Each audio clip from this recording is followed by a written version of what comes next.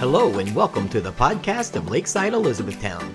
We are located at 1801 Ring Road in Elizabethtown, Kentucky, 42701.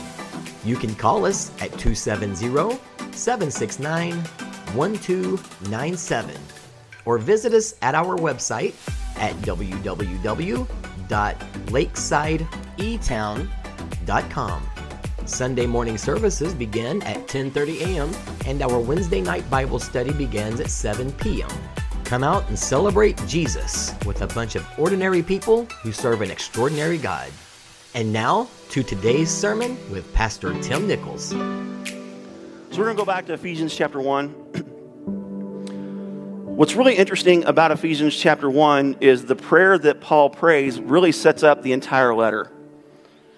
If we were to interpret the entire letter in light of Paul's prayer, then we would really catch the heart of this letter. So if you'll go with me to verse 15, I'm reading today out of the New American Standard Bible. And Paul said, "For this reason, I too, having heard of your faith in the Lord Jesus, which exists among you, and your love for all the saints, do not cease to give thanks for you, while making mention of you in my prayers, that the God of our Lord Jesus Christ, the Father of glory, may give you a spirit of wisdom and of revelation, and in the knowledge of him, I pray." Now pay attention to this. Paul says, "I pray that the eyes of your heart may be enlightened." So Paul is not talking about physical eyes. Remember last week when Jesus said, how can you correct your brother who has a speck in his eye if you have a beam in your own eye? We talked about the physical impossibility of having a beam in your eye. So Jesus was obviously not talking about our physical eyes here. He was talking about having something that is obstructing our ability to see in the Spirit. And we talked specifically about offense and how offense can start off as a seed, but then it can take root. And today we're going to really focus on that root. But he goes on. He says that the eyes of your heart may be enlightened. Why? So that you may know what is the hope of his calling. What is the riches of the glory of his inheritance in the saints, and what is the surpassing greatness of his power toward us who believe. So Paul wants us to see for three reasons. Number one, so that we can see the hope of his calling. The hope of his call upon our lives. Do you realize that each and every person in this room is called to be an agent of the hope of Jesus? We are called to be spreaders of the hope of Jesus. The calling, his calling, it's not our calling, it's his calling on us. You know the Bible says the gift and call of God is without repentance? We can't be uncalled. I don't care how, it's just like we cannot stop being a son. Even in hell, he called him son. There are those in hell that had a call in their life and they forsook it and they walked away from it. You cannot walk away from the call of God. You can't get away from it. It follows you everywhere you go, whether or not you serve him. It chased me for 20 years. More specifically, throughout my teenage years into adulthood, it chased me. I couldn't get away from it. I finally had to surrender to it. So the hope of his calling, the riches of the glory of his inheritance in the saints. Do you realize that he has an inheritance in us? We are his inheritance. We have a glorious inheritance. The Bible says we're co-heirs with Christ. So if we're co-heirs, that means we share in his inheritance. That's why it says that he is seated far above all principalities. And then a few verses later in chapter 2, it says we are seated in heavenly places in him. Because see, we share in his inheritance because we are co-heirs with Christ. If we could ever grasp that concept, a lot of us would be beating ourselves up. You all know one of my least favorite Christian sayings. I'm just a poor old sinner saved by grace. I hate that saying. Where in the Bible do you read that? How does Paul address Christians at the opening of every letter? Does he say to the poor old sinner saved by grace in Ephesus? He says to the saints of God that dwell in Ephesus. To the saints of God in Galatia. And if he was writing a letter today, he would say to the saints of God in Elizabethtown, Kentucky. We have to see that we are co-heirs with him and his inheritance is our inheritance. And what is the surpassing greatness of his power toward us who believe? So when we believe, his power is toward us, not away from us. And see, the thing is, so many people, we have heard it preached that Christians are supposed to be defeated and beat down and groveling at God's feet and begging for forgiveness and begging for healing. But that is not how the Word writes these things. We have to see these things as our inheritance because we share as co-heirs with Christ. Then it says, these are in accordance with the working of the strength of his might, which he brought about in Christ when he raised him from the dead and seated him at his right hand in the heavenly places, far above all rule, authority, power, and dominion. That is talking about demonic forces. He emphasizes that in Ephesians chapter 6. You have to read the whole Bible to get any of it. Okay, you can't cherry pick verses and make them fit whatever thinking you like. You have to read the whole Bible in order to really understand any of it. And that is why we're doing this 90-day read. I'm just amazed at the people that are keeping up. And I'm also proud of the people that have fallen behind but are still plucking on. Amen. Just hang in there. The goal is to finish, not to win and be the first one finished. I don't care how long it takes you to finish as long as you finish. Amen. 90 days is a goal, but you know what? If you don't make it, just keep plucking away. You will get to the end. You will get to that last amen, I promise, if you keep reading. It is there. Amen. And it goes on, it says, and every name that is named, not only of this age, but the age that is also the one to come. And he put all things in subjection under his feet and gave him as head over all things to the church, which is his body, the fullness of him who fills all in all. Now there's a lot of power packed in those last two verses. Number one, everything is in subjection under Jesus' feet. That's why in Matthew chapter 28, verse 18, he said, all authority in heaven and on earth has been given unto me. Now therefore, go and make disciples of all nations. See, Jesus had been given all authority. It says he's been given a name that is above all names. There's the name of Jesus, every knee shall bow, and every tongue shall confess that Jesus is Lord. Do you realize that Satan himself will confess that Jesus is Lord? Do you realize every demonic force will confess Jesus is Lord? Everyone that has a voice will confess him. But it says he gave him head over all things, the church, which is his body. And then the last statement, the fullness of him who fills all in all. So the church is the fullness of him. When we function as his body, Jesus is able to operate in his fullness on this planet. Think about this. Think of the Lord's Prayer. What does it say? Our Father in heaven, hallowed be your name. Your kingdom come, your will be done. Where? On earth as it is in heaven. See, so when the church understands who she is, and the children of God understand who they are, and they understand that we're co-heirs with Christ, and that we have an inheritance in him, and that we're seated in heavenly places with him. We don't have time, but keep reading in Ephesians chapter 2. It says, you're God's masterpiece.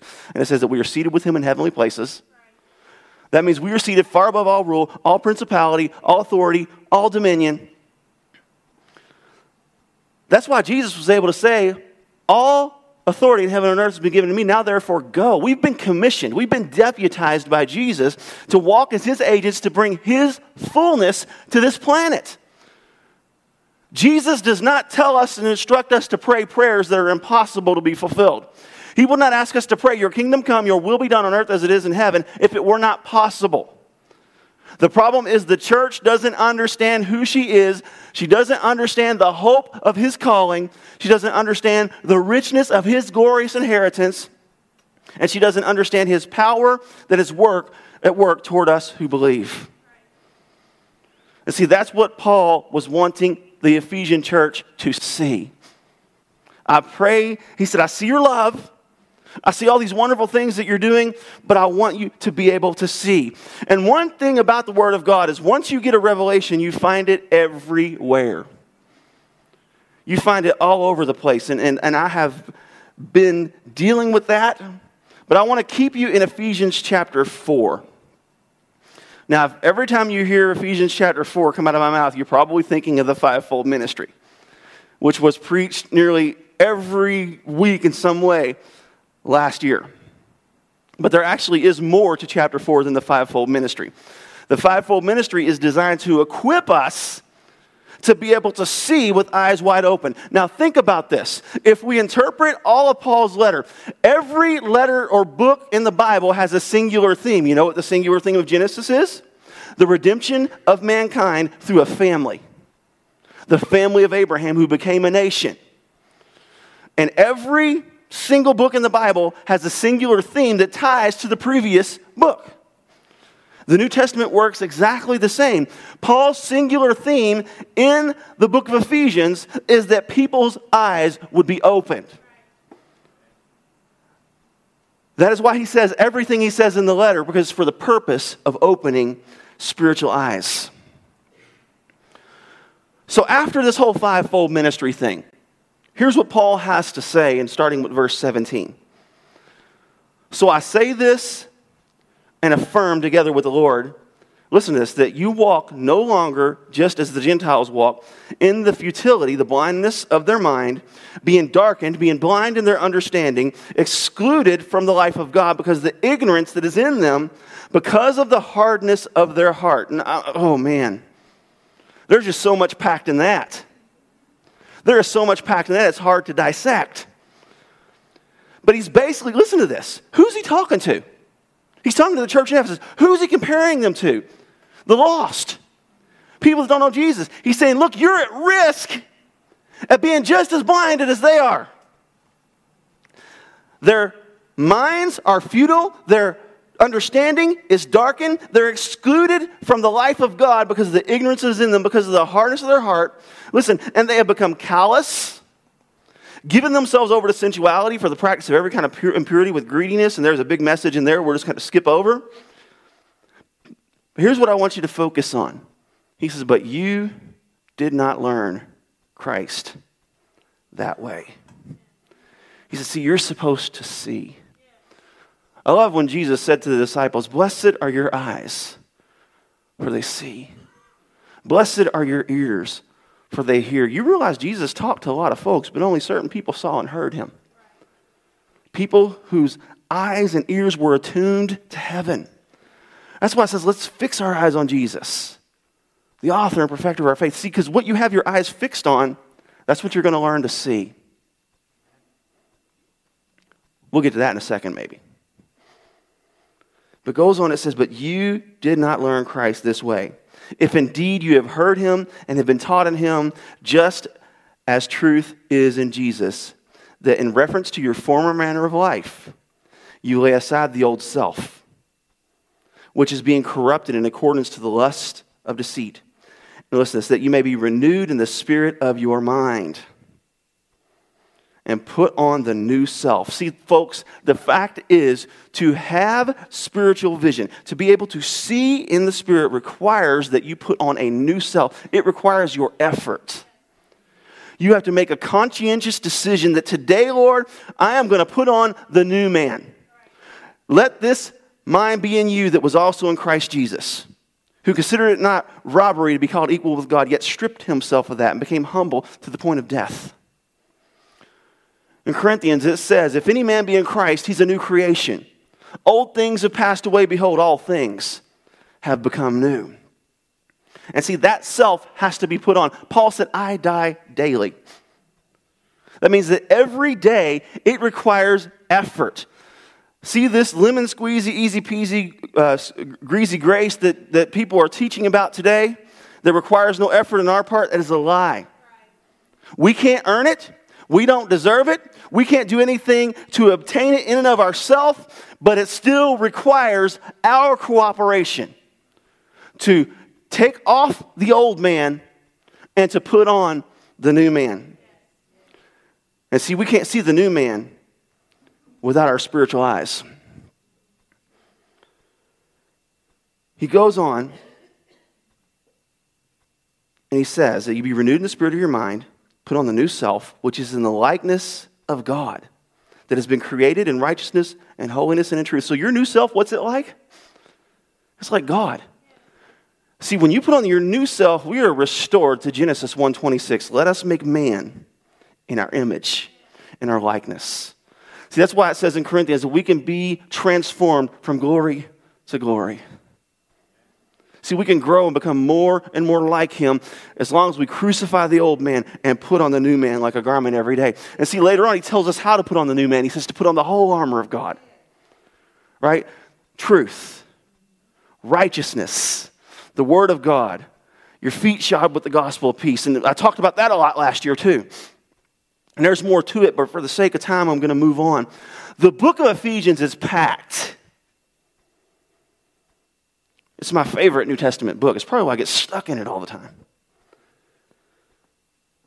It goes on and says, put on the new self, therefore lay aside falsehood, speak the truth to each other. Each of you with his neighbor, for we are members of one another. And here's where I really want to hang on today. I'm going to read the rest of the chapter, but I want you to make a mental note of these next two verses. It says, be angry, and yet do not sin. And then he tells us how to not sin in our anger. See, Paul's a genius. Do not let the sun go down on your anger. And then he tells you what happens if you let the sun go down on your anger. And do not give opportunity to the devil. Or do not give the devil an opportunity. See, there's nothing wrong with anger. There are things that are unjust that should make us angry. Sometimes we get treated in a way that should make us angry. But see, the Hebrews, it's interesting because he says, don't let the sun go down on your wrath. And you know, the Hebrew day ends at 6 o'clock when the sun starts going down. It actually ends at sundown, which is not at the same time every day. So he's basically saying, don't carry your anger into a new day. Deal with it. But, okay, I'm going to finish and then we'll just get back to this because if not, I'll end up all kind of sidetracked. He who steals must steal no longer, but rather must labor, performing with his own hands what is good, and he will have something to share with the one who has need. Let no unwholesome word proceed from your mouth, but only such a word that is good for edification according to the need of the moment, so that it will give grace to those who hear. And I'm going to tell you, I am one of the worst people about being a critic. I expected at least one amen. She's not biting. I'm one of the worst people about being a critic. And it's something that I am actively working on in my life to where the words that come out of my mouth are not unwholesome, but they are words that are good for the moment. It says, for edification according to the need of the moment. See, if you want to be able to see the need of the moment, you have to have eyes open in your spirit. Because sometimes we can, by mistake, crush people with our words when that was not our intent because we don't recognize the need of the moment. The wrong or the right word at the wrong time will be perceived as the wrong word. Amen? We can say the right thing, but if it's not at the right time, if it's not in the right season, if it doesn't fit the right need, it can be perceived as the wrong word, and it can cause damage. And see, now this is where it really comes home. He says, do not grieve the Holy Spirit of God, by whom you were sealed by the day of redemption. So when we speak words out of season, or when we speak words that don't meet the need, that aren't edifying and building people up, it brings grief to the Holy Spirit. See, a lot of people act like that's behavior within the context of a church service. And yes, the Holy Spirit can be grieved within the context of a church service. But this is talking about in our individual relationships, with our eyes wide open, able to see in the spirit realm, and being able to speak the right word in the right season to bring life to that person. And when we don't do that, it brings grief to the Holy Spirit. And then he closes it out, this chapter, with this thought. And this is really what I want to focus on today, and back into verse 26 and 27. It says, let all bitterness and wrath and anger and clamor and slander be put away from you, along with all malice. Be kind to one another, tender-hearted, forgiving each other, just as God in Christ also has forgiven you. Now, I've got so much stuff pinned up inside of me today that we may not get finished. And we'll just have to pick this up the next time I get the opportunity to preach. But it says, be angry. And see, that is what makes bitterness tricky. Because there is a difference between anger and bitterness. Because see, bitterness leads to wrath. Wrath is anger absolutely out of control. There is only one being in the world that is capable of wrath and still being within the realm of justice, and that is God. We are not capable of handling wrath. We always get out of control. And how is wrath accomplished in us? It starts with that seed of offense that is not dealt with. And see, that's why Paul is saying, be angry, but don't be offended. Because what is an offense? An offense is anger allowed to fester. Now, I know I'm not the only one. Somebody's made me mad, and I'm sitting in my room building my defense system. I'm crafting my speech with perfection. I've got every T crossed, every line dotted. This is going to be the most beautiful ripping of rear end that I've ever given in my life because they wronged me and I've had time to think about it. Paul says, don't do that. Paul says, don't do that. Rip it out at the anger phase. Because the trick of bitterness is the reason many of us are bitter is often a good reason. Someone has legitimately done something to try to hurt us. Someone has legitimately done something to try and defy us. Someone has legitimately done something unjust to someone we care about, so then we nurse that anger overnight. Right? Let me get to the point. And somebody else saying, amen. Let us go to Hebrews chapter 12, verse 14 through 17. And it says, pursue peace with all men, and the sanctification without which no one will see the Lord. Sanctification just means your personal growth in Him, as we talked about earlier, going from glory to glory. See to it that no one comes short of the grace of God. Okay, well, writer of Hebrews, how do we come short of the grace of God? That no root of bitterness, springing up, causing trouble, and by it many are defiled. And then he gives us an example. That there be no immoral or godless person like Esau, who sold his own birthright for a single meal. For you know that even afterwards, when he desired to inherit the blessing, he was rejected, for he found no place for repentance, though he sought it with tears. See, Esau was a man who allowed himself to get jealous and bitter toward his brother. And see, the reason many of us struggle with that is because Esau was right. Amen? He was right. Jacob was slick. Jacob was a tricker. And he tricked Esau. Esau was right. But I'm telling you what, folks, you can be right and still be wrong at the same time. Because when we get to a point where our rightness matters more than our relationship and our fellowship with that other person, when we get to a place where we want to see that other person destroyed because we're right, that's when we slip into bitterness. That's when it is no longer anger. That's when it becomes sin. And folks, sometimes we have to get to a place where we allow ourselves to be wronged. The Bible says in 1 Corinthians chapter 13 that love keeps no record of wrongs. Now, bitterness in the Greek here is the Greek word pakria. And what it literally means is a gall of bitterness. And if you've heard the word gall, you know there is this thing called a gallbladder. And the gallbladder is where that bile is filtered. The bile is filtered and it's consumed. What can be converted into energy is released into the system. What's very interesting, I just got finished reading the book of Job, and it uses the word gall. Job was growing bitter. He compared his life with gall.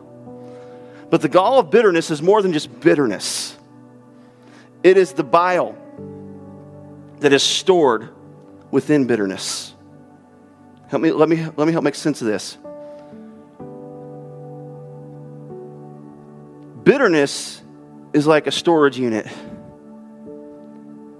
and gall goes inside of it. And gall can be that person that hurt you. Gall can be that thing that happened in your childhood, and what it's doing is it's trying to grow inside of you. It's trying to spread into your spirit man. It's trying to poison you, because if you notice in Hebrews, it said that no one falls short of the grace, let no root of bitterness springing up, causing trouble, and by it many be defiled. Because see, what happens is when you first drink poison, just like we talked this morning, a lethal injection takes 4 minutes on average to kill someone.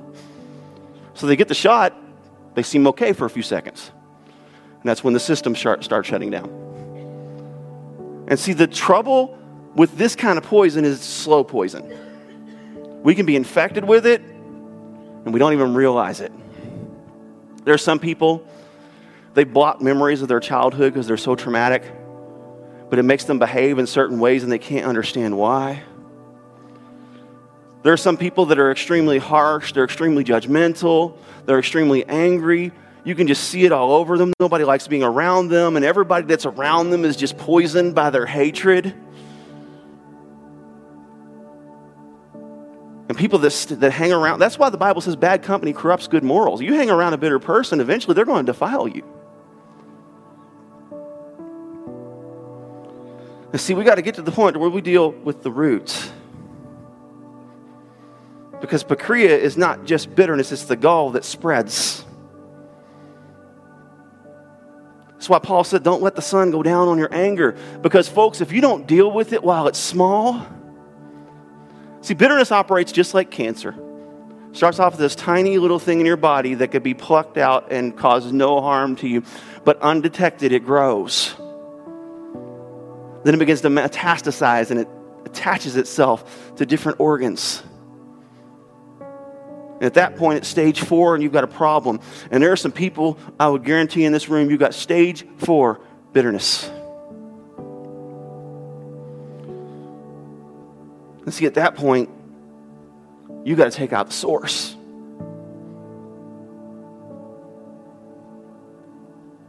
Jesus said in Matthew 12:34 that out of the abundance of the heart, the mouth speaks.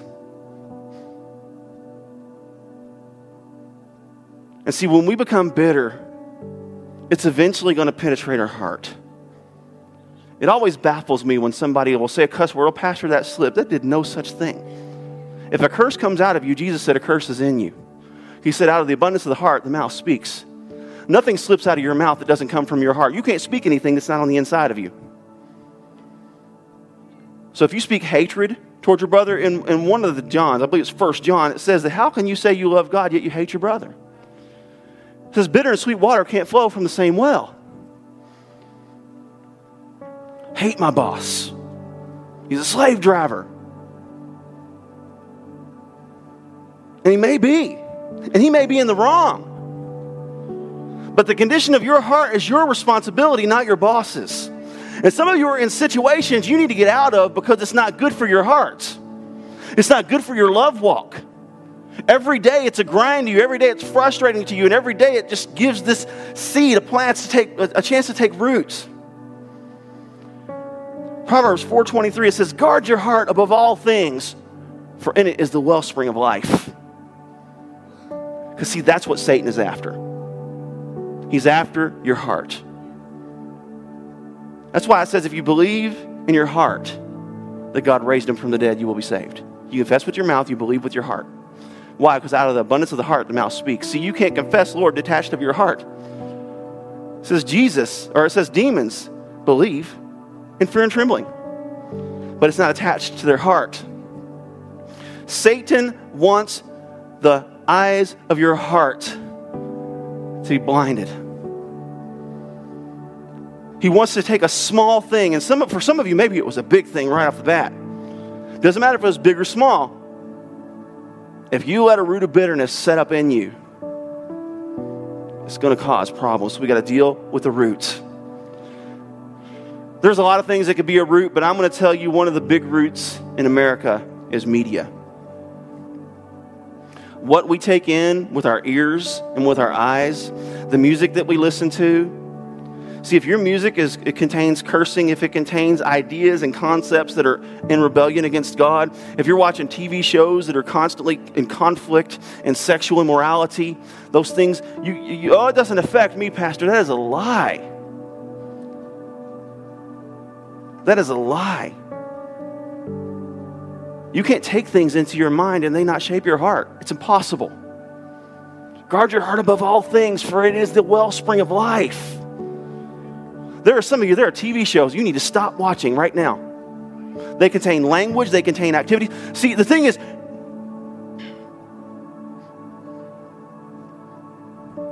if I had company over to my house and had all my family gathered in the living room, and they began to cuss, and they began to fight, and they began to take the peace that's within my home and put it in disarray, and then they began to disrobe each other and have sex right in my living room, I would throw them out of the house so fast. But you put them inside a 38-inch box, and somehow we find a way to justify it. It may be acting, but it's the same thing, folks. We got to get rid of the root. For some of you, maybe the root's something that happened in your childhood. Somebody hurt you. Maybe you've had issues with your dad. Maybe you've had issues with your mom. Maybe you had issues with a sibling. Maybe somebody hurt you in the worst possible way and they sexually abused you. Those things are awful, folks. But we can't allow it to cause us to be bitter. Because if we get bitter, then we can't recognize the hope of our calling. We can't realize the richness of God's inheritance. We can't recognize his power toward us that believe. We can't recognize that we're seated with him in heavenly places. And look, some of you have had some big bummers in your life. I've been there. I understand. I've still got a rocky relationship with my dad. I called him last week and it just went the same as it always does. And every time I talk to him, that seed tries to come back and that offense tries to build in my heart and I have to deal with it. And can I tell you how to deal with offense? The Bible says to be quick to forgive, to be slow to speak. We got to forgive. Jesus said in Matthew chapter 6 that if you don't forgive your brother from your heart, it's not like grabbing the brothers that have been fighting and slamming them and saying, I'm sorry, I'm sorry. It's not what we're talking about. We're talking about genuine, I'm going to let this go. And for many of us, forgiveness is a process. Sometimes we have to choose to forgive that same person for that same offense every day. See, that's why Jesus said, if your brother sins against you 70 times 7, you forgive them. But we got to deal with the root. I'm going to close with this thought. Deuteronomy chapter 29, verse 18. So there will be no one among you, a man or a woman, a family or a tribe, whose heart turns away today from the Lord our God. So we're dealing with the heart. To go and serve the gods of those nations, that there will not be among you a root bearing poisonous fruit and wormwood. See, here's what Paul's saying. If the root is rotten, It cannot bear anything but rotten fruit. But then he says something else. He says wormwood. Now, one thing I've learned from Dr. Robinson is if you don't know what something means, it can usually be found somewhere else in the Bible. In Revelation chapter 8, verse 10 and 11, I'm not going to turn there for the sake of time, but they may put it on the screen, I don't know. But it says that there was a star that fell from heaven, and it landed in the waters, and a third of the waters became bitter. And it said that star's name was wormwood. Now, I'm gonna build something that may sound a little different to you, and please just give me just a couple more minutes.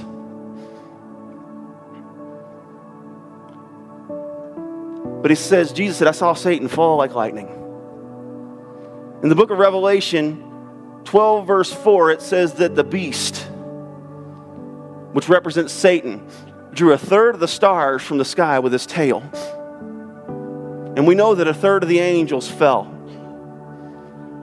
In Isaiah chapter 14, 12, Satan himself is called Star of the Morning. It says, how you have fallen, O Star of the Morning. So when you see in Scripture a star falling, we are not talking about a physical star. We're talking about a principality, an agent of Satan at work to bring destruction to this planet. This wormwood is not a star. It is a principality, and his mission on this planet is to bring bitterness. It shows you his ability to strike the waters, and a third of them became bitter. Here's the struggle with bitterness. Is when we function in bitterness, we have enemy help. Wormwood. Wormwood is a spiritual force designed to bring bitterness to this planet. And when we become bitter, we are working in cooperation with him, and then we develop a spirit of bitterness. See what I'm saying? Open the eyes of our hearts, our spirit. Satan wants our spirit bitter. Because if our spirit is bitter, we become blind. John 10:10, the thief comes to steal, to kill, and destroy. Jesus said, I have come that I may have life. And some of you may be walking in this bitterness. And maybe today you've been contemplating and thinking about that. Here is the remedy. Forgive. See, forgiveness always finds the root.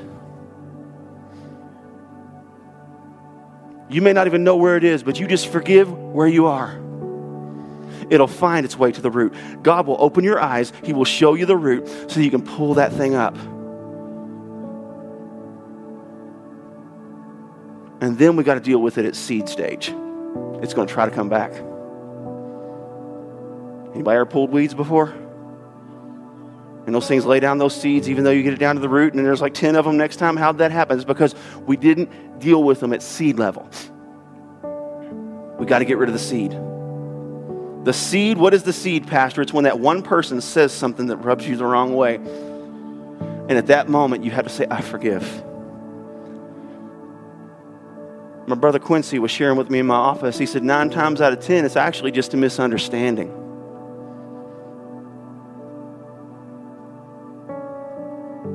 Folks, don't let a misunderstanding send you to hell. Jesus said if you don't forgive, see, it starts off with an offense, then it takes root, moves into bitterness. Bitterness causes you to hate that person, and then you become so hardened toward them that your relationship can't be restored. Pharaoh was so hardened. He hardened his own heart 4 times before God ever jumped in and helped. He saw signs, he saw wonders, he saw miracles, yet Pharaoh did not care. He was so bitter. The Pharisees were so bitter. Jesus was working miracles right in their face, and they didn't even care. They actually paid the Roman guards off to lie about the angel rolling away the tomb because they were so bitter. I'm going to ask everybody to stand.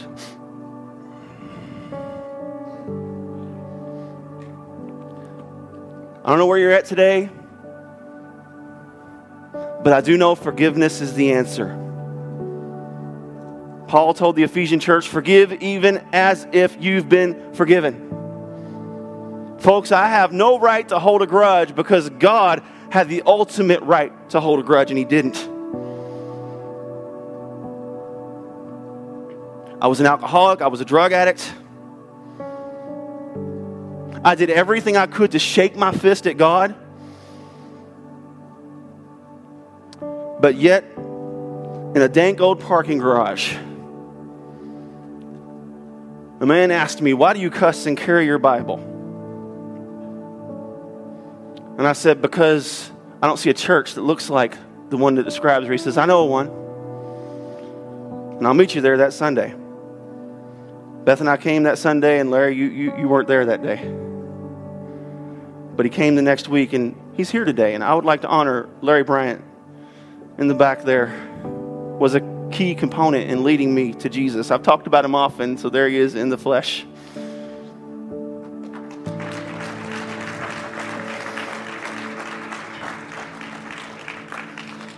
Awesome to see you here, my friend. And God has a call on your life. He has a purpose for you. And I don't know where you're at in that, and I don't know what your current status is with Him. Say again? Yeah, well, come on. I'm going to ask the ministers to come. He said he needs to surrender. How long has it been since you've been in church, brother? Second time in 20 years.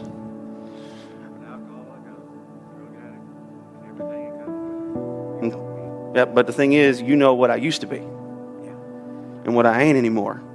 So you've seen the power of God at work in my life.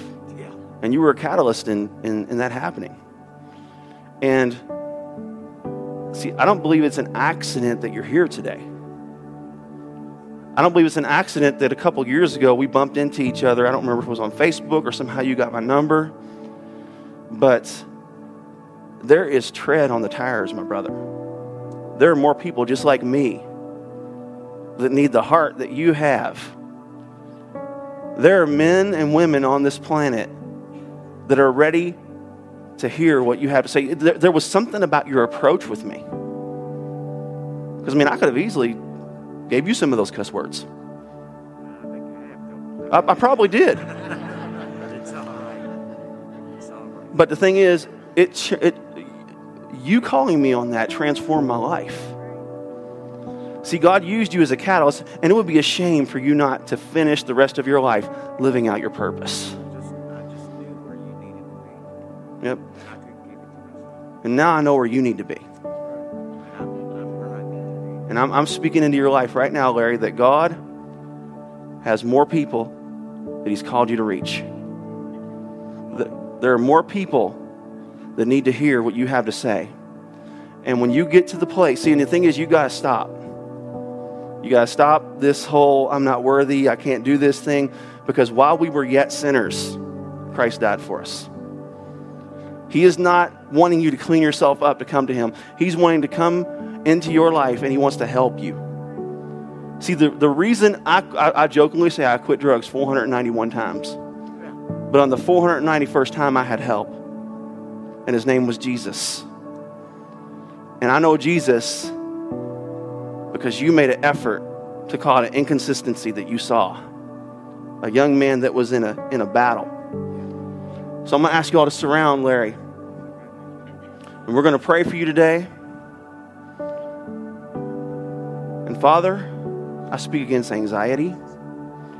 I speak against self-condemnation. And Lord, I am so thankful for this opportunity. This opportunity to pray for a man that prayed for me. Believe in a man that believed in me. And Lord, I pray in Jesus' name, Lord, that this would be Larry Bryant's last day being defeated. It will be his last day struggling with the substances that he struggled with. That there will be complete freedom over him right now. Father, this is the season. This is the time. He drove 40 minutes to get here, Lord. And I believe it's because you're going to do a work in his life. So, Father, in Jesus' name, we speak wholeness over his heart, over his mind, over his spirit, healing over his body, and everything that you provided for him, Lord, that he'd be willing to receive. In Jesus' name, amen. I want you to continue to minister to him. But maybe there's somebody else, and you just say, Pastor, I've let a root get out of control, and I got to deal with it now. I want you to come. Because see, Paul was writing to the Ephesian church, Christians. And he was telling them, don't let these things defile you.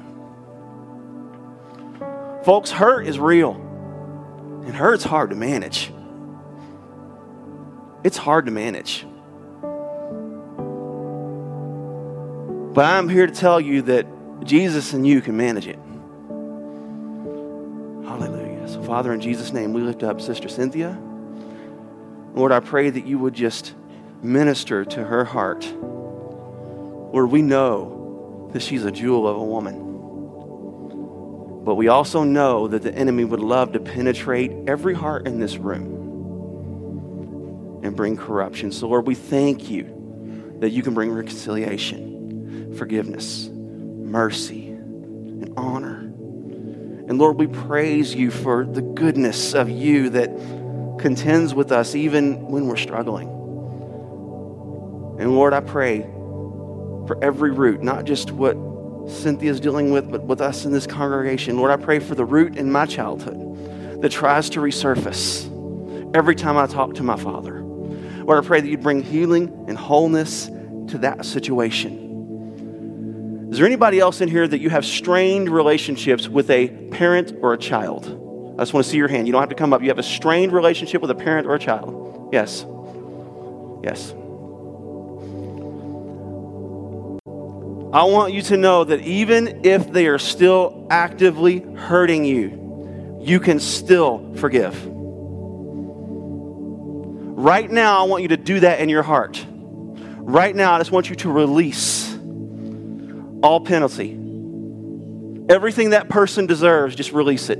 Right now, in Jesus' name, release it.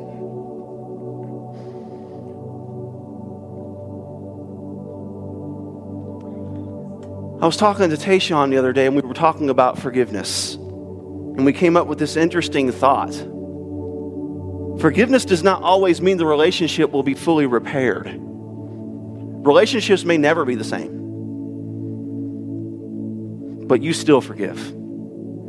Even if the relationship's never repaired, you still forgive.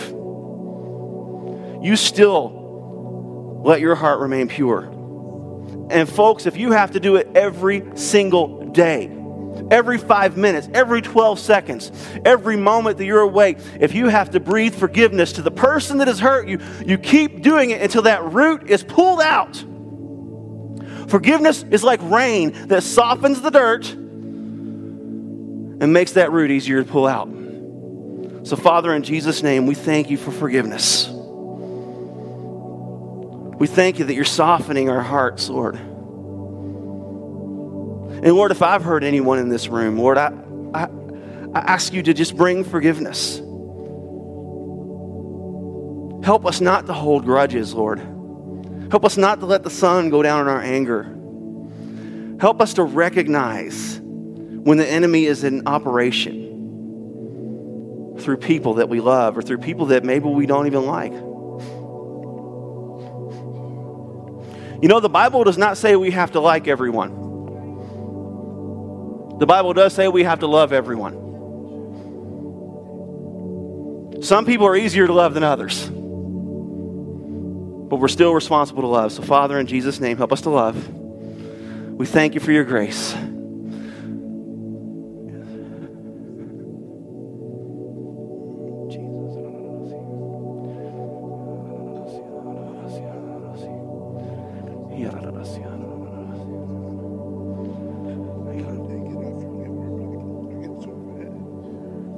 It's a process. It's a process. Today is another opportunity to do what you've done hundreds of times. I need some ladies, some women of God, some mamas to come. pray with this young man. Jesus. There you go, the church mama. Jesus. Now I want to, before we dismiss, I want to speak of some confusion that the enemy will try to cause in your heart. Because see, while you're pulling that root out, while you're in the process, sometimes the enemy will try to bring remembrance of that situation. It'll cause hurt. And then when that hurt comes, the enemy will try to say, see, you didn't forgive. See, look at you. You're still, no, you're not. Don't take the bait. He's lying. He's lying. So when that comes, then you just forgive again. And say, Lord, this hurt is back, and I'm not going to let it take root. I'm not going to let it take root. I forgive. Again, forgiveness sometimes is a process. Somebody steals $1 from me, they're sorry. Like, no problem, man. Somebody steals 10 grand from me, I'm going to have to work on that a few times. Right? I'm going to have to work on that a few times. And that's all right. Don't let the enemy beat you down just because you got to work on it a few times. See, the size of the hurt will determine the amount of times you have to forgive before the root is fully pulled out. You just keep on forgiving. Every time you see them, when that root tries to... See, our former pastor hurt me. I don't share this often because it's a little close to home. But every time I saw him, something would clench up in me. And every time that thing would happen, I'd go up and shake his hand. I would do whatever it took because that thing can't take root in me. If it takes root in me, it's over. Because see, I can't hate a person without ultimately hating all people. Because every person was made in the image of God. Not to mention that person had office over me. If I hate that person, I in turn hate that office. And when I hate the office, I can no longer receive from that office, and I carry that office. And I can't carry an office I cannot receive from. The enemy wants to destroy your purpose. He wants to keep you ineffective and unfruitful. There's some of you, maybe you've got to go, and that is perfectly okay if you want to slip out, but I want to let altar ministry continue. Maybe there's some of you, you need to come and just lay some stuff at the altar. See, Jesus said, Elder Robinson, if you come to church and you bring your gift, and as you're bringing that gift, you remember there is an offense between you and your brother. He said, you go and you make it right. Then you can offer your gift. See, we can't even properly worship God when we're carrying offense. So some of you, we've got to make some stuff right. Maybe you were the one wronged.